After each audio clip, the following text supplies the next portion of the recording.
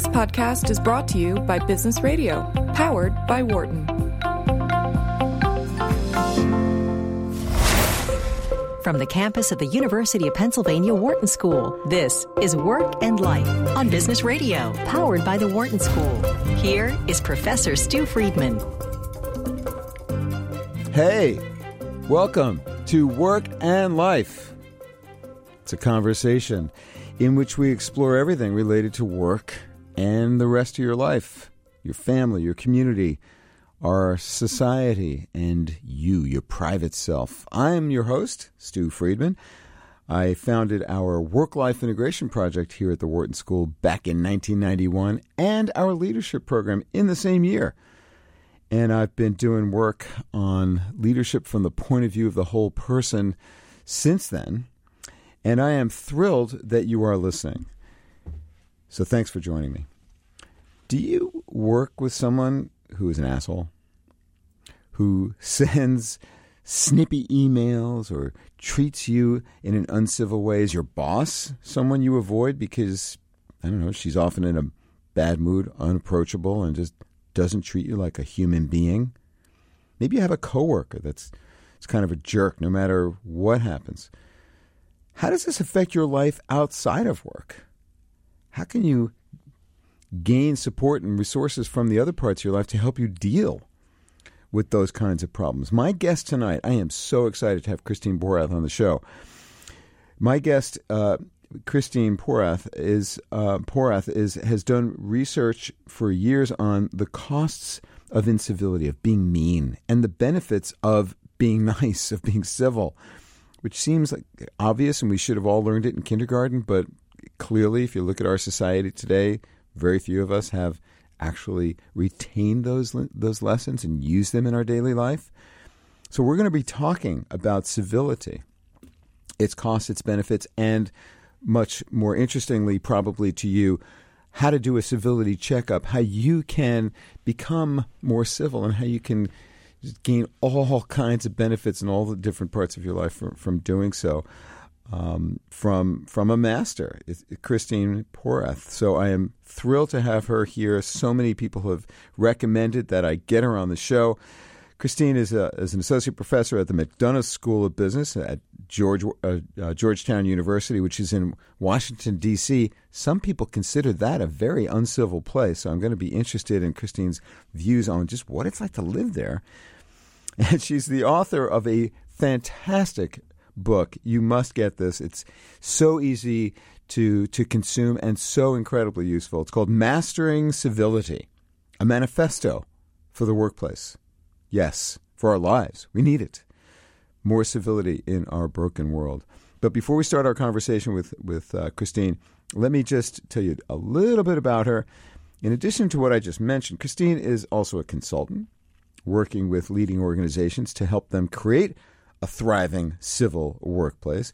She speaks, consults with companies like Google, the United Nations, organizations like the United Nations, the World Bank, the International Monetary Fund, Pixar, Genentech, great companies, great organizations. I'm sure there are many others. She's a frequent contributor to the Harvard Business Review and Psychology Today. She's written articles for the New York Times, Wall Street Journal, McKinsey Quarterly, the Washington Post, and her research has appeared in all the great journals, Harvard Business Review, the Academy of Management Journal, and others, many others. And she's also written other books. She's a co-author of one called The Cost of Bad Behavior. So without further ado, let me welcome Christine Porath. Welcome to Work and Life. Thank you, Stu. Thanks for having me. Well, it's great. It's great to have you here. Now,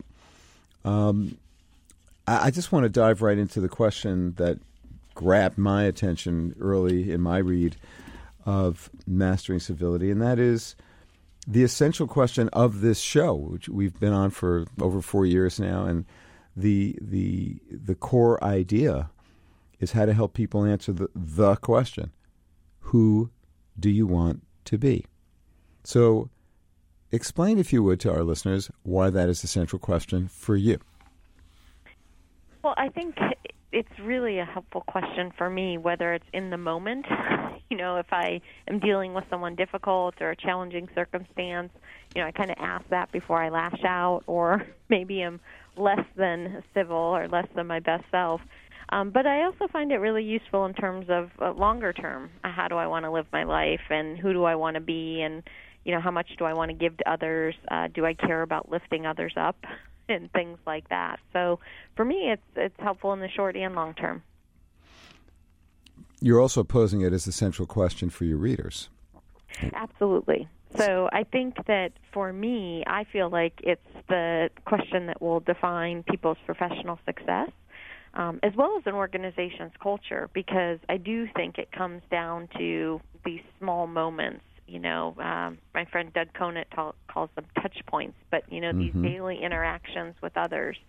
And, in every moment, we really do have a choice about whether you want to lift someone up or whether we want to hold someone down, so we can respect them and, value them, appreciate them, hear them, or we can make them feel small, disregarded, excluded, insulted. And I think it's something that we have so many opportunities throughout the day to answer that question. Well, virtually every social encounter is an opportunity to be civil or not, to face that choice. And Doug Conant, by the way, has been on this show.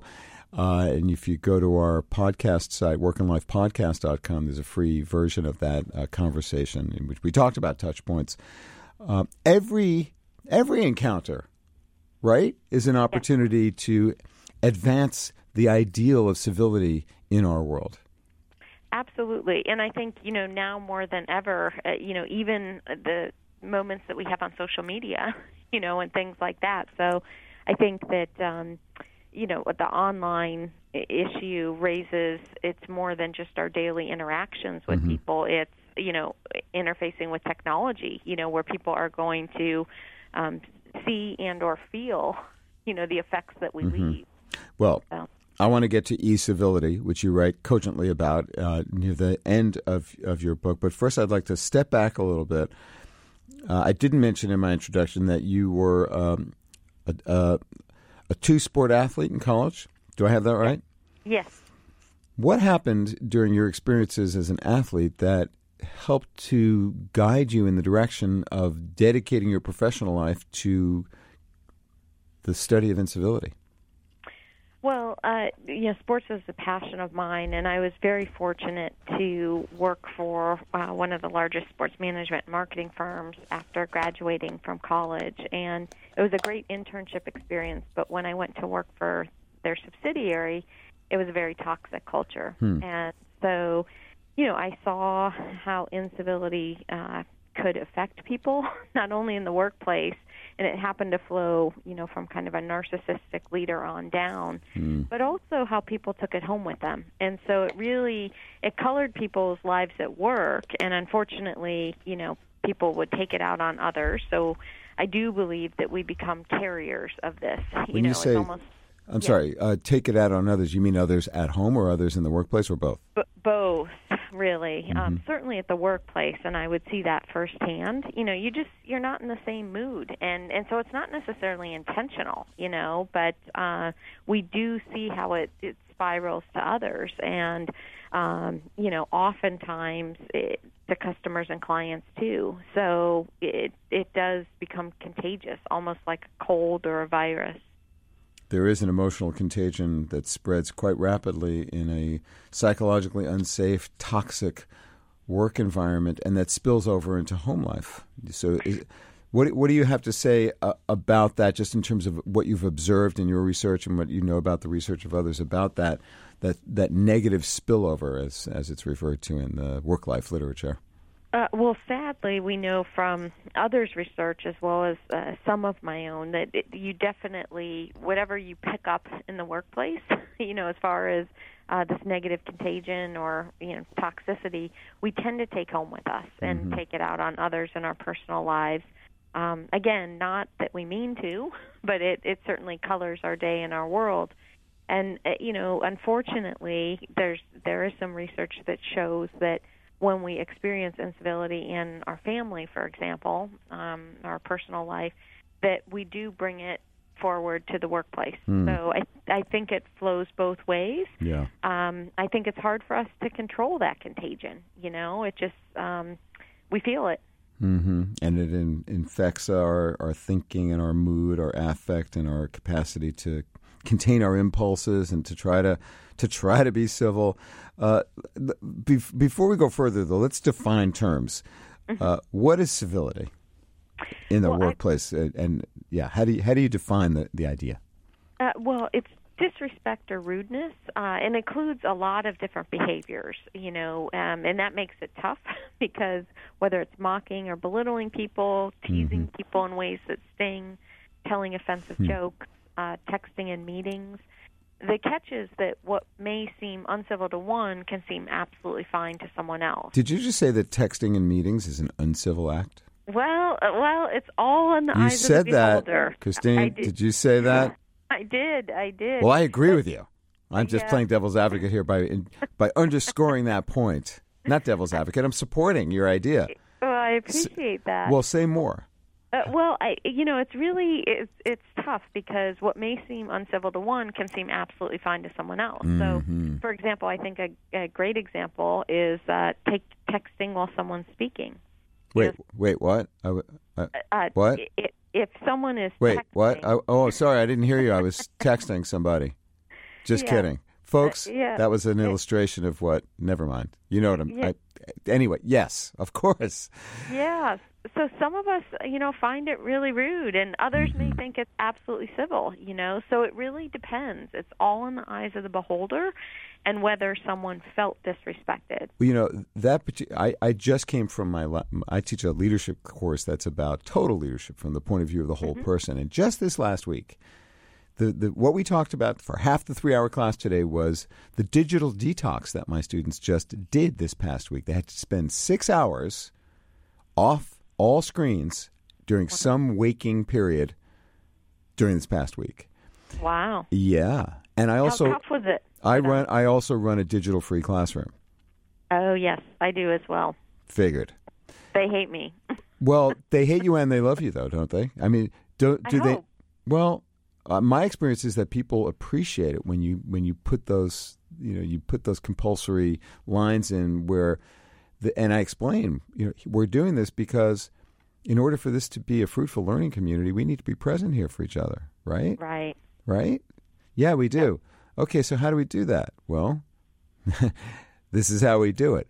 And my experience is that when you point that out and you point out the costs of incivility by texting while somebody else is talking, for example, by simply illustrating it, I don't know many people who think that it's not that it is okay to do that. Right. Even though it's normal, common, especially among younger people, it doesn't mean that it doesn't hurt when somebody does that to you, when they move their attention elsewhere. Yeah, and there's some really interesting research recently that came out too that showed that just having a phone in between strangers, you don't like the person as much, even if you don't know it's their phone, and they're not on it. You don't like them, you don't trust them as much, those kind of things. And so you can imagine, like now I tell people, even put the phone away, don't have it sitting on the table. Out of sight. So incivility ranges everything from somebody texting in front of you to mocking you, maybe a small jibe. What else does incivility encompass? Well, I think, withholding information, like if it's intentional, that can be seen as, uncivil. Excluding people, if people feel left out. If you take too much credit for collaborative work, for example, or you pass the blame when you've contributed to a mistake, if you spread rumors, if you keep people waiting needlessly, or email when face-to-face communication is needed, which is a huge one that people admit to. So you just described what I've been doing all day. It's not easy. I mean, most of us, we're not consistent on these things, but we're all work in progress. We are. My goal for 2018 is to try to be a little bit less of an asshole this year, and And just by my saying that, most people laugh when I say that, but it's true. It's so hard. You have to work at it all the time. Do you find in your efforts to work with individuals and organizations to try to make a greater expanse of civility in our world, do you find like that people are capable of becoming more civil? What does it take?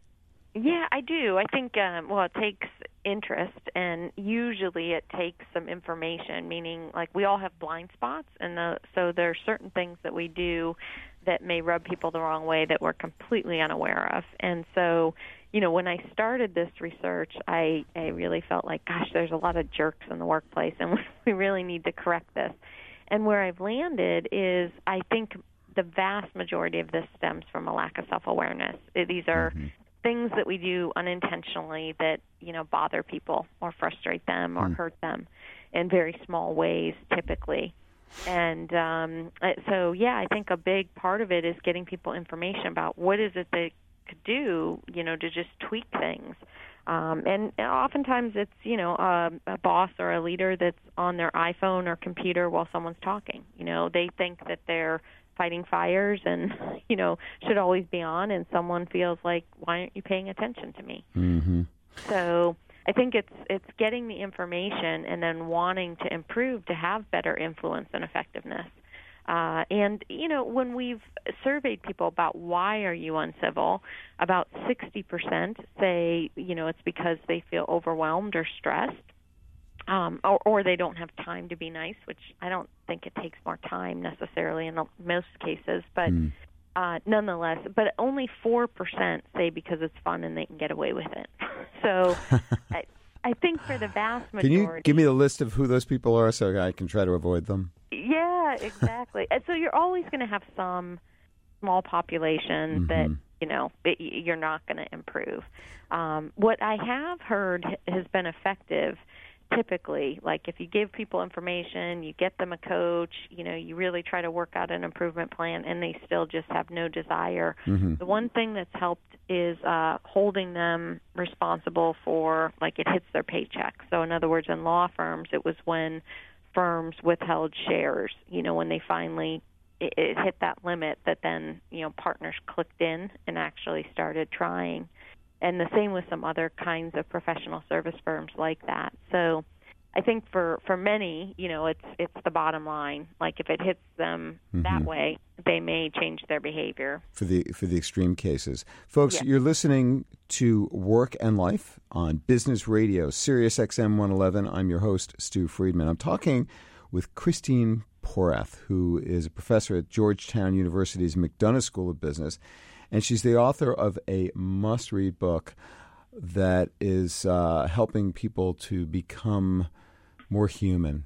As I'm going to capture my take on what this is, which is in such short supply these days. It's called Mastering Civility, and we're talking about what is incivility, and it can come in many, many different forms, and what you can do to enhance civility. We haven't talked yet, Christine, about why being civil pays. What have you found in your research about that? Well, first of all, I think the people that we found that are seen as more civil, they're twice as likely to be viewed as leaders. So, that's certainly one benefit.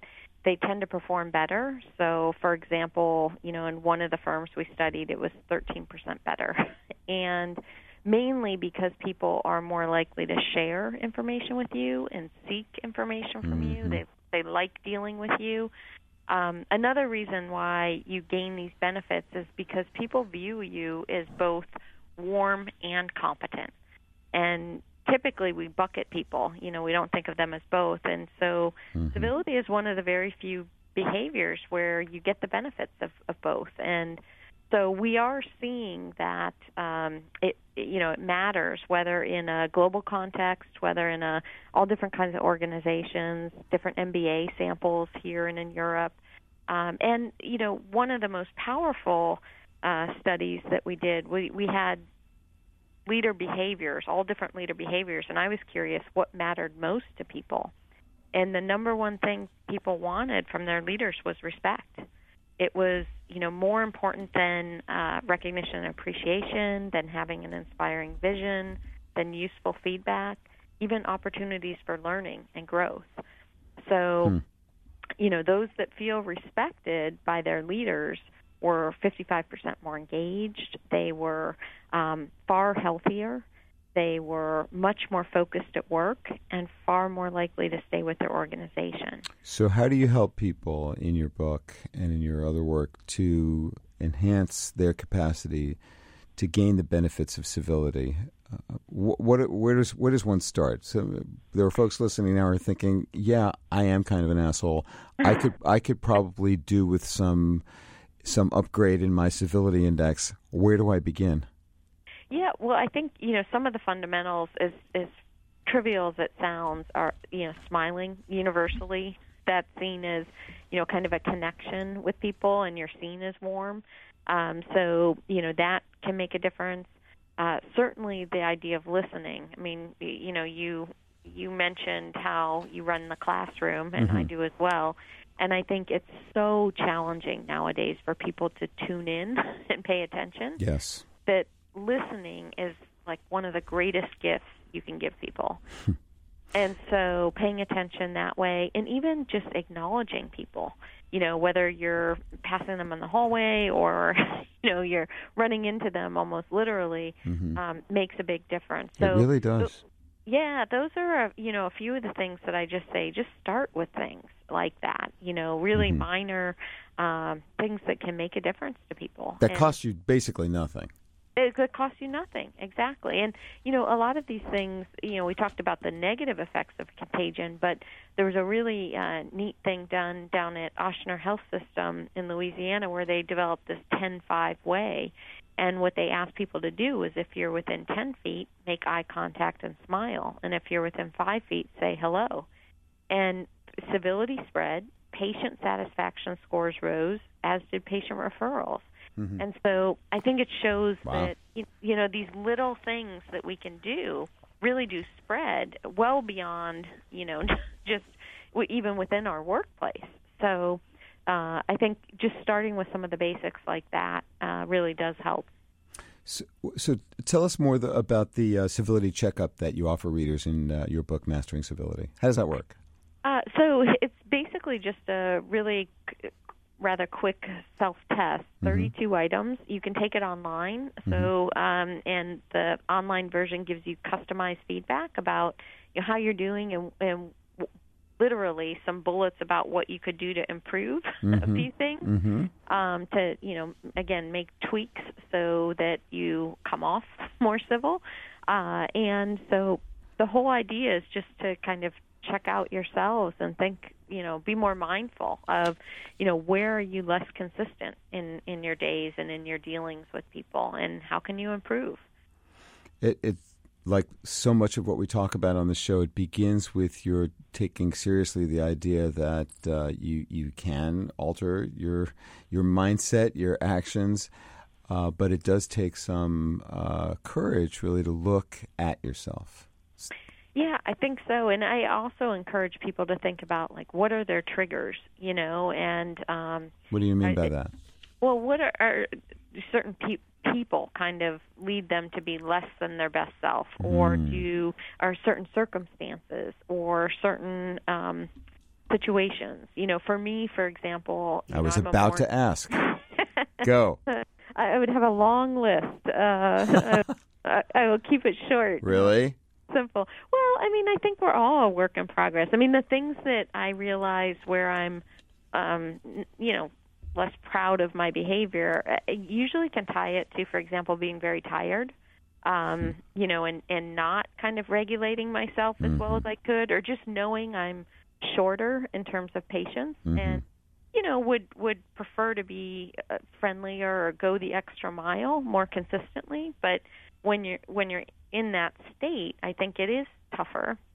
I think for most of us, when we're stressed, and as I get older, I kind of feel that coming on, or I feel it in my body, like when I'm hitting, towards that breaking point a little bit. And then even for me, reflecting on this, I think when we're at our best and less than our best is helpful, because I'm a morning person, and so I would do very well early on, and after a good workout and things like that. But you catch me late afternoon, and I really have to, if I'm feeling pushed or feeling like the situation is such that I might respond negatively, particularly if I'm being pushed or challenged in a way that I don't appreciate, then, I have to be really mindful and regulate and think, who do I want to be? What am I going to do? How am I going to respond? And particularly, with email, Where do you find the strength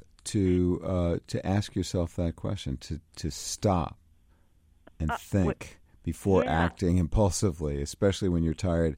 And I should note to listeners, it is, in the evening hours, and somehow Christine is regulating her reactions to the annoying questions that I've been asking her.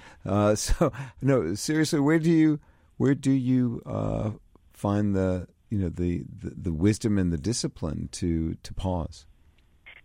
I think I try to develop a routine for that. I just try to be more mindful. Like I said, I have the benefit of studying this, so I know the consequences. So I am by no means perfect and very much a work in progress, but I have the benefit of knowing like the consequences, how it's going to make others feel and what the ultimate response is, and even how it's going to limit me, from being as effective as I want to, whether that's with students and teaching or whether it's with leaders and organizations. So just trying to have the mindfulness or the presence to remind myself, to stop before, kind of doing something that I might regret, and holding on to those moments where I know what regret felt like, I think those are questions that I actually ask myself daily, like what worked and what didn't, and when it didn't, what were the things that I wish I had done differently, and for me that's helpful. So you've built into the daily rituals of your life opportunities for you to reflect on what you're learning along the way. Let's hold it at that, because we are at the halfway point, and you have graciously agreed to stay on in the second part of the show, where we'll open the phone lines and invite people to call 844-WHARTON, that's 844-942-7866, to speak with me and Christine Porath, who is one of the leading thinkers and researchers and practitioners in the art of civility. She's written a great book called Mastering Civility, and if you have questions about how you can become more civil, or what we haven't talked about yet, which we will talk about in the second half, how you deal with people who are uncivil, which is rampant in our society, I would suggest. You might disagree, Christine. You'll tell me when we come back after this break. So, again, if you've got a question or a story to tell about incivility, either what you have perpetrated as an uncivil person, or probably more likely where you have been having to bear the brunt of someone else's incivility and what that's done to you and your work and the rest of your life, we'd like to hear from you. It's 844-WHARTON. That's 844-942-7866. That's the number. So don't go away. Christine's staying with us. And we'll look forward to hearing your questions. And I've got a bunch more for Christine Porath, the author of Mastering Civility. So stay with us. This is Work and Life on Business Radio, Sirius XM 111. We'll be right back. You're listening to Work and Life on Business Radio, powered by the Wharton School. Here again is Professor Stu Friedman. Hey, welcome back, and thanks for listening to Work and Life. I'm your host, Stu Friedman. I'm the founding director of our Work-Life Integration Project here at the Wharton School and our leadership program, and I'm so grateful to Christine Porath for joining us on the show tonight. She's the author of Mastering Civility. And we've been talking about, well, what is civility and the costs of incivility, the benefits of civility to you, to your organization, to your life outside of work, and some ideas about what you can do to start to become more civil and perhaps help us to create a more civil society. But we just started talking about what do you do when you have to deal with someone who is not civil. So that's what I want to ask Christine about and perhaps hear your story about. But whatever you're interested in hearing us talk more about, or if you've got a question, give us a call. 844-WHARTON, that's 844-942-7866. It's Stu Friedman and Christine Porath, one of the leading thinkers on the question of how you deal with uncivil people. So, what do you do, Christine? Well, I think it really depends if you're comfortable speaking to the person. About 2/3 of the time, we find that it's someone more powerful, your leader or your leader's leader. And in that case, it just may not make sense. It's better to navigate the situation or to focus on yourself. But if you do feel comfortable... So hang on, when you say navigate the situation, what do you mean by that? Yeah, well, I think you could talk to someone in HR. You could talk to a mentor, about how to handle it. You could report if you have 360 feedback or a means to, report out on, the individual. That would be another route. But, hopefully you feel comfortable talking to the person. And if that's the case, then, I think that it's perfectly recommended that you would have a one-on-one conversation and really focus on, being very specific about their behavior and how it makes you feel. So trying not to make a character statement or put them on the defensive, but rather, make it based on what the consequences are to you and or your team and organization. And, perhaps loop it back to them about how you think it's holding them back in some way, So that would be the goal. So, but go ahead, sorry. No, please continue. No, well, I was just going to say to emphasize how what you're trying to do is to be helpful and protective at the same time, right? You want to indicate the negative impact or consequence for you, but you also want to speak in terms that are about trying to not just get revenge, but rather to make things better. Right, exactly. And this is where I like that idea of radical candor has been written about, where you do care personally, and so you want better, certainly for yourself and your team, but also for them. And so, as you mentioned, you can try to make it a constructive discussion. But yet also, if you have to challenge someone, you have to give them the truth directly. Yes. And so I think oftentimes, what I get around civility is, are you talking about not giving negative feedback or, just being nice? Yeah, or what Kim Scott calls ruinous empathy. She was on the show not too long ago, the author of Radical Candor, and we talked about the tensions and how you try to get both caring and challenge, for the important relationships in your life. Yeah. So I think it's not about avoiding negative feedback, is it, Christine? No, not at all. And so I really try to highlight that, because I think oftentimes people think, civility is just about being nice. No, there's a time and a place for, coaching and negative feedback. And it's about, I really feel like leaders in particular, they set the table such that if you're doing the little things, and we've talked about some of them, the listening and, connecting with people, then they give you the benefit of the doubt when you do give them the negative feedback. They're much more inclined, I think, to be less defensive and to assume that you have their best interests in mind. And so, I do think that civility helps you with respect to delivering very negative feedback in a way that people are more likely to embrace it and be more motivated to improve. Well, you're building trust. You're building the perception in other people and the reputation that you are someone whose interests are to be helpful to others and to help them to succeed. And that you're not acting in a selfish or self-aggrandizing way that harms others. And when you do that, you and I know the literature on trust building and leadership, that there's countless benefits. Everything gets better. It's the leader's great currency. if people trust you, you can get everything done. If they don't, you can get nothing done. Right. So, folks, if you're listening, you have an opportunity to speak to Christine Porath and me about civility, incivility in your work and life, and what you can do to deal with it and to cultivate civility. The number, again, is 844-942-7866, 844-WHARTON. Greg, welcome to Work and Life. What's on your mind? Hi, I have a question or scenario to lay out and just find out how to deal with it. So the civility issue is a great issue. I find this often comes up in the workplace, particularly when I'm managing the quote-unquote millennial employee. And my question kind of comes down to this, whether it's you're faulted for being a poor coach or, we're not all saints and maybe we have a bad moment.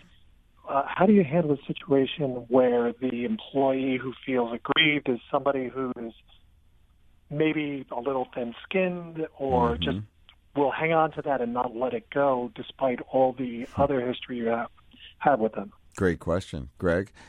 Thank you for asking. Christine, what more do you want to know from Greg to be able to be helpful to him?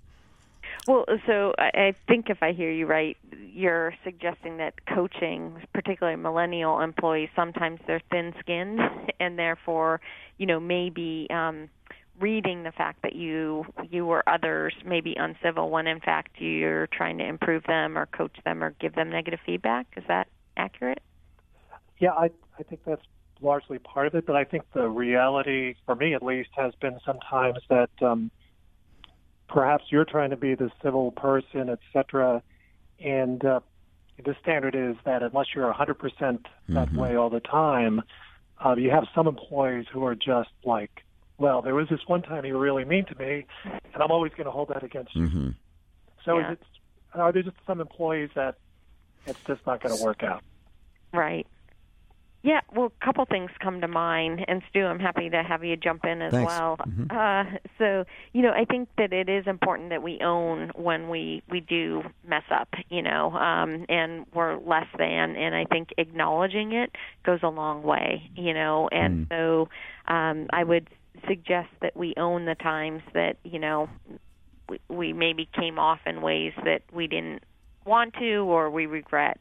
And so that would be one thing. And so I think by own, you mean accept, be explicit about your dismay, and to acknowledge that there was a breach in trust or that you were, acting in a way that that was hurtful. Exactly. And, we mentioned Doug Conant earlier, but he's written about this. And when he took over at Campbell's and really, helped turn the organization around with civility, even though, it was the most important fundamental was like leading with respect and integrity, there were going to be times where he and or other leaders messed up. And he said it was very important to acknowledge that and to basically come back and say, I want to do right. And, I wasn't consistent then, but, I'm doing my best kind of thing. So an inappropriate response would be, oh, come on, what are you being so thin-skinned about? I'm always nice to you. Just this one time, give me a break. Can you get over it? Exactly. Why wouldn't that work, Christine? Well, I think, putting them on the defensive and it's all about them. I think, leaders, it's really, especially with leaders, really important that we own our mistakes and that if anything, we accept more versus less responsibility. I think we gain a lot of respect and trust that way, such that people feel like, you're looking out for them and you care. So I think that would be the most important thing is acknowledging and admitting when we screw up. And saying that we want to do better, and I think one thing that, I love an example that Marshall Goldsmith used in his book, What Got You Here Won't Get You There. But, most of us need others to help us with, pointing out when we are less than. And so, that may be an opportunity where you can check in with people and so forth. Now, having said that, I mean, one of my concerns with your situation is, there are going to be, everyone's different. This is all in the eyes of the beholder, but I don't believe it's up to the leader to totally change their behavior if someone is thin-skinned. I think that we can help coach them and set expectations around things, but ultimately, some people are wired more sensitively. And yes. So, you can decide to, kind of maybe adapt a little bit to their their differences. But I think in reality, probably we need to coach them on kind of what the norms are and things like that. If you feel like it's extreme, that they're just way too sensitive or something like that. What do you think, Greg? Are these ideas you can use? Absolutely, and I think that's very true. I tend to work in very lean organizations, so I have found that, like, when it's me and one other person, the small town, big hell concept going on, that, yes, if I sense that the other person might be ultra-sensitive, I do modify my behavior, always be aware of my behavior to try to kind of bite my tongue, because the reality is you just can't keep changing employees. You really do need to find a way to make it work. Thank you, Greg. Really appreciate your calling Work and Life. Thank you. The number again, if you're interested in asking a question about civility and what you can do to help build a more civil workplace, a more civil society through your everyday actions, the number is 844-WHARTON. That's 844-942-7866. I'm speaking with Christine Porath, who is the author of the wonderful and very practical, yet evidence and research-based book, Mastering Civility. So let's talk more, Christine, about what to do when you face incivility, especially as we are here in the post-reckoning Me Too world. How have things changed in the last 6 months as you read them, in terms of the whole question of how we think about and act on incivility at work? Well, unfortunately, incivility at work seems to be on the rise still. So even though I think we're paying more attention to it, we're talking about it, I'm not sure that we've really improved things much. I think in the face of incivility, for most people, because we are treated disrespectfully by someone that typically has more power than us, I think, we may not be able to change them. And so I believe the best thing is to focus on ourselves, and that's the one thing that we can control. And so I think it's really important that people don't or try to avoid taking it personally. So, for example, I have a friend that's a life coach, and he often will say, like, what are you going to make this mean? And so for me, it's helpful not to think about, taking it personally. That if I feel demeaned in some way, I don't want to immediately feel small. I want to think about it, kind of differently. But I think the main thing is really trying to thrive. And I know that sounds crazy in the circumstance, but try to feel like you have some momentum in moving forward in your life. And for a lot of people, that actually might be thinking about improving their personal life, and kind of making them feel strong and happy and so forth outside of the workplace. But there are other things that you can do within the workplace, like ideally working on meaningful work or things that remind us that we have this sense of purpose. I think oftentimes it's turning to a mentor, whether that person is in our organization or outside of it, but oftentimes they can help us, kind of build us up, but also suggest how we might, navigate the situation, what we might do, who we might talk to, how we might go about things. I think for many people, it's important to feel like you're learning or growing or developing. And again, that could be in your job, or it could be outside of the workplace in some way. So I'm surrounded by assholes. Yeah. And you're suggesting that what I need to try to do is to buffer myself from those ugly social forces that are undermining my self-esteem and my sense of competence and growth to a better future, and to do whatever I can that's within my control to try to emphasize what matters most to me. Is that characterizing it accurately, your advice, or is there more to it? No, absolutely. I think that's a great synopsis of what I suggested. And, one other, specific thing I would throw in is really trying to take good care of ourselves by managing our energy. So, again, some of us may not be sleeping well or may not feel like exercising. Exercise is a great way to actually kind of work out that toxicity or that frustration. I see what you did there, Christine. What's that? You used workout in like two different ways? Yes, I did. You punned on workout. Well done. So working it out while working out, right? So how does exercise help? Well, there's a study out of Duke Medical School that has found that exercise is as or more effective as the leading depression drug. So kind of pulling ourselves out of that rut that many of us find we're in when we feel, treated rudely.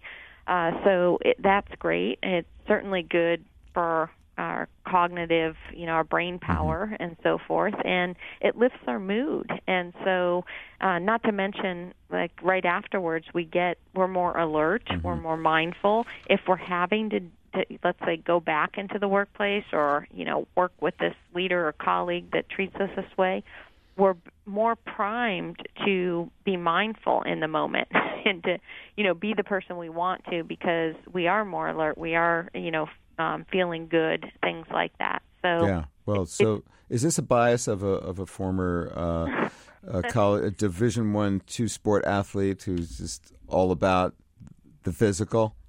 Or is this apply to everybody?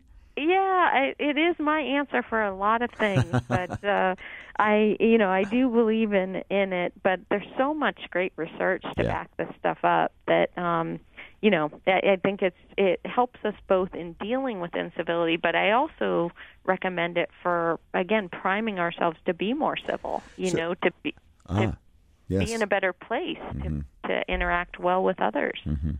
Yeah, I was an executive at Ford Motor Company for a few years. I took leave from here. It was almost 20 years ago. And one of the things that I learned in that executive role was how important it was to simply say hello to the people who were around me.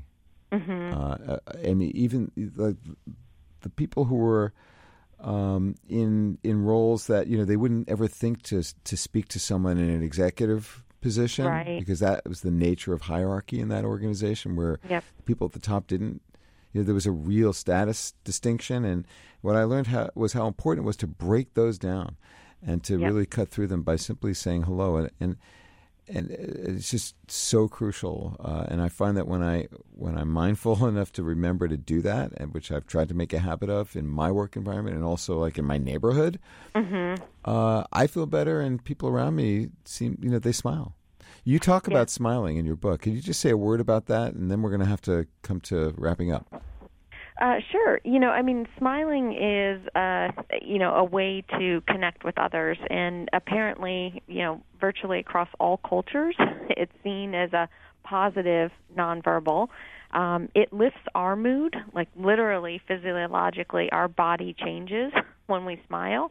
And there is that contagion piece. We have a hard time not smiling when a baby's smiling or we hear laughter or what have you. So it really does, we do pass it on to others, and so I think that it's an important way to connect, and especially for leaders, if you want to kind of send a signal that you're more approachable, and that you care, smiling is an easy way to do that. Really? What if you never learned how to smile growing up? Well, the problem is that we apparently lose our ability to smile as we age, because all the studies talk about how, kids smile 400 times a day, and we smile far less as we grow Oh, my gosh. up. How do I counteract that tendency? Well, I think that you can paste, funny pictures up. You can think of something that makes you happy. That's a good one. Yeah, you can, try to surround yourself by positive people, which is always good, and people that make you laugh. So, yeah, I think that, there's a lot of different ways, but we certainly need to spend more time smiling. I'm going to ask you one more question here, and you've sort of answered it by being here and just talking about who you are and what you do, and in the very gracious way that you have done that.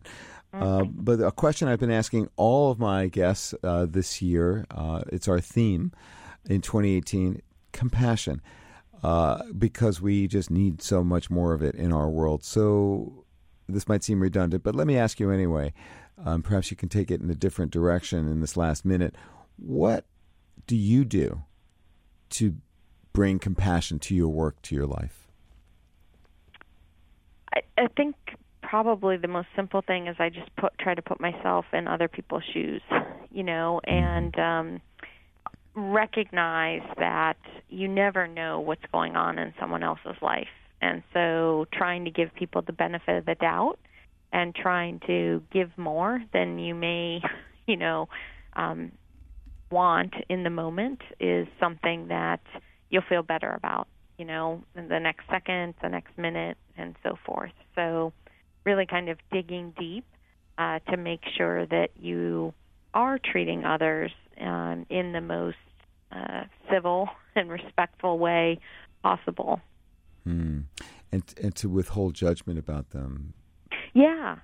I think that's hard. One of the things that I do kind of cover is like the unconscious bias. And, unfortunately, we have these biases. And so trying to reserve judgment as much as possible. And I do think give people the benefit of the doubt, as much as possible. I mean, it's really easy to misinterpret things, particularly over technology. And so reserving judgment, as you put it, I think is a very courageous, move that's a real gift to people. In 20 seconds, can you say what's the key to being civil online? Online?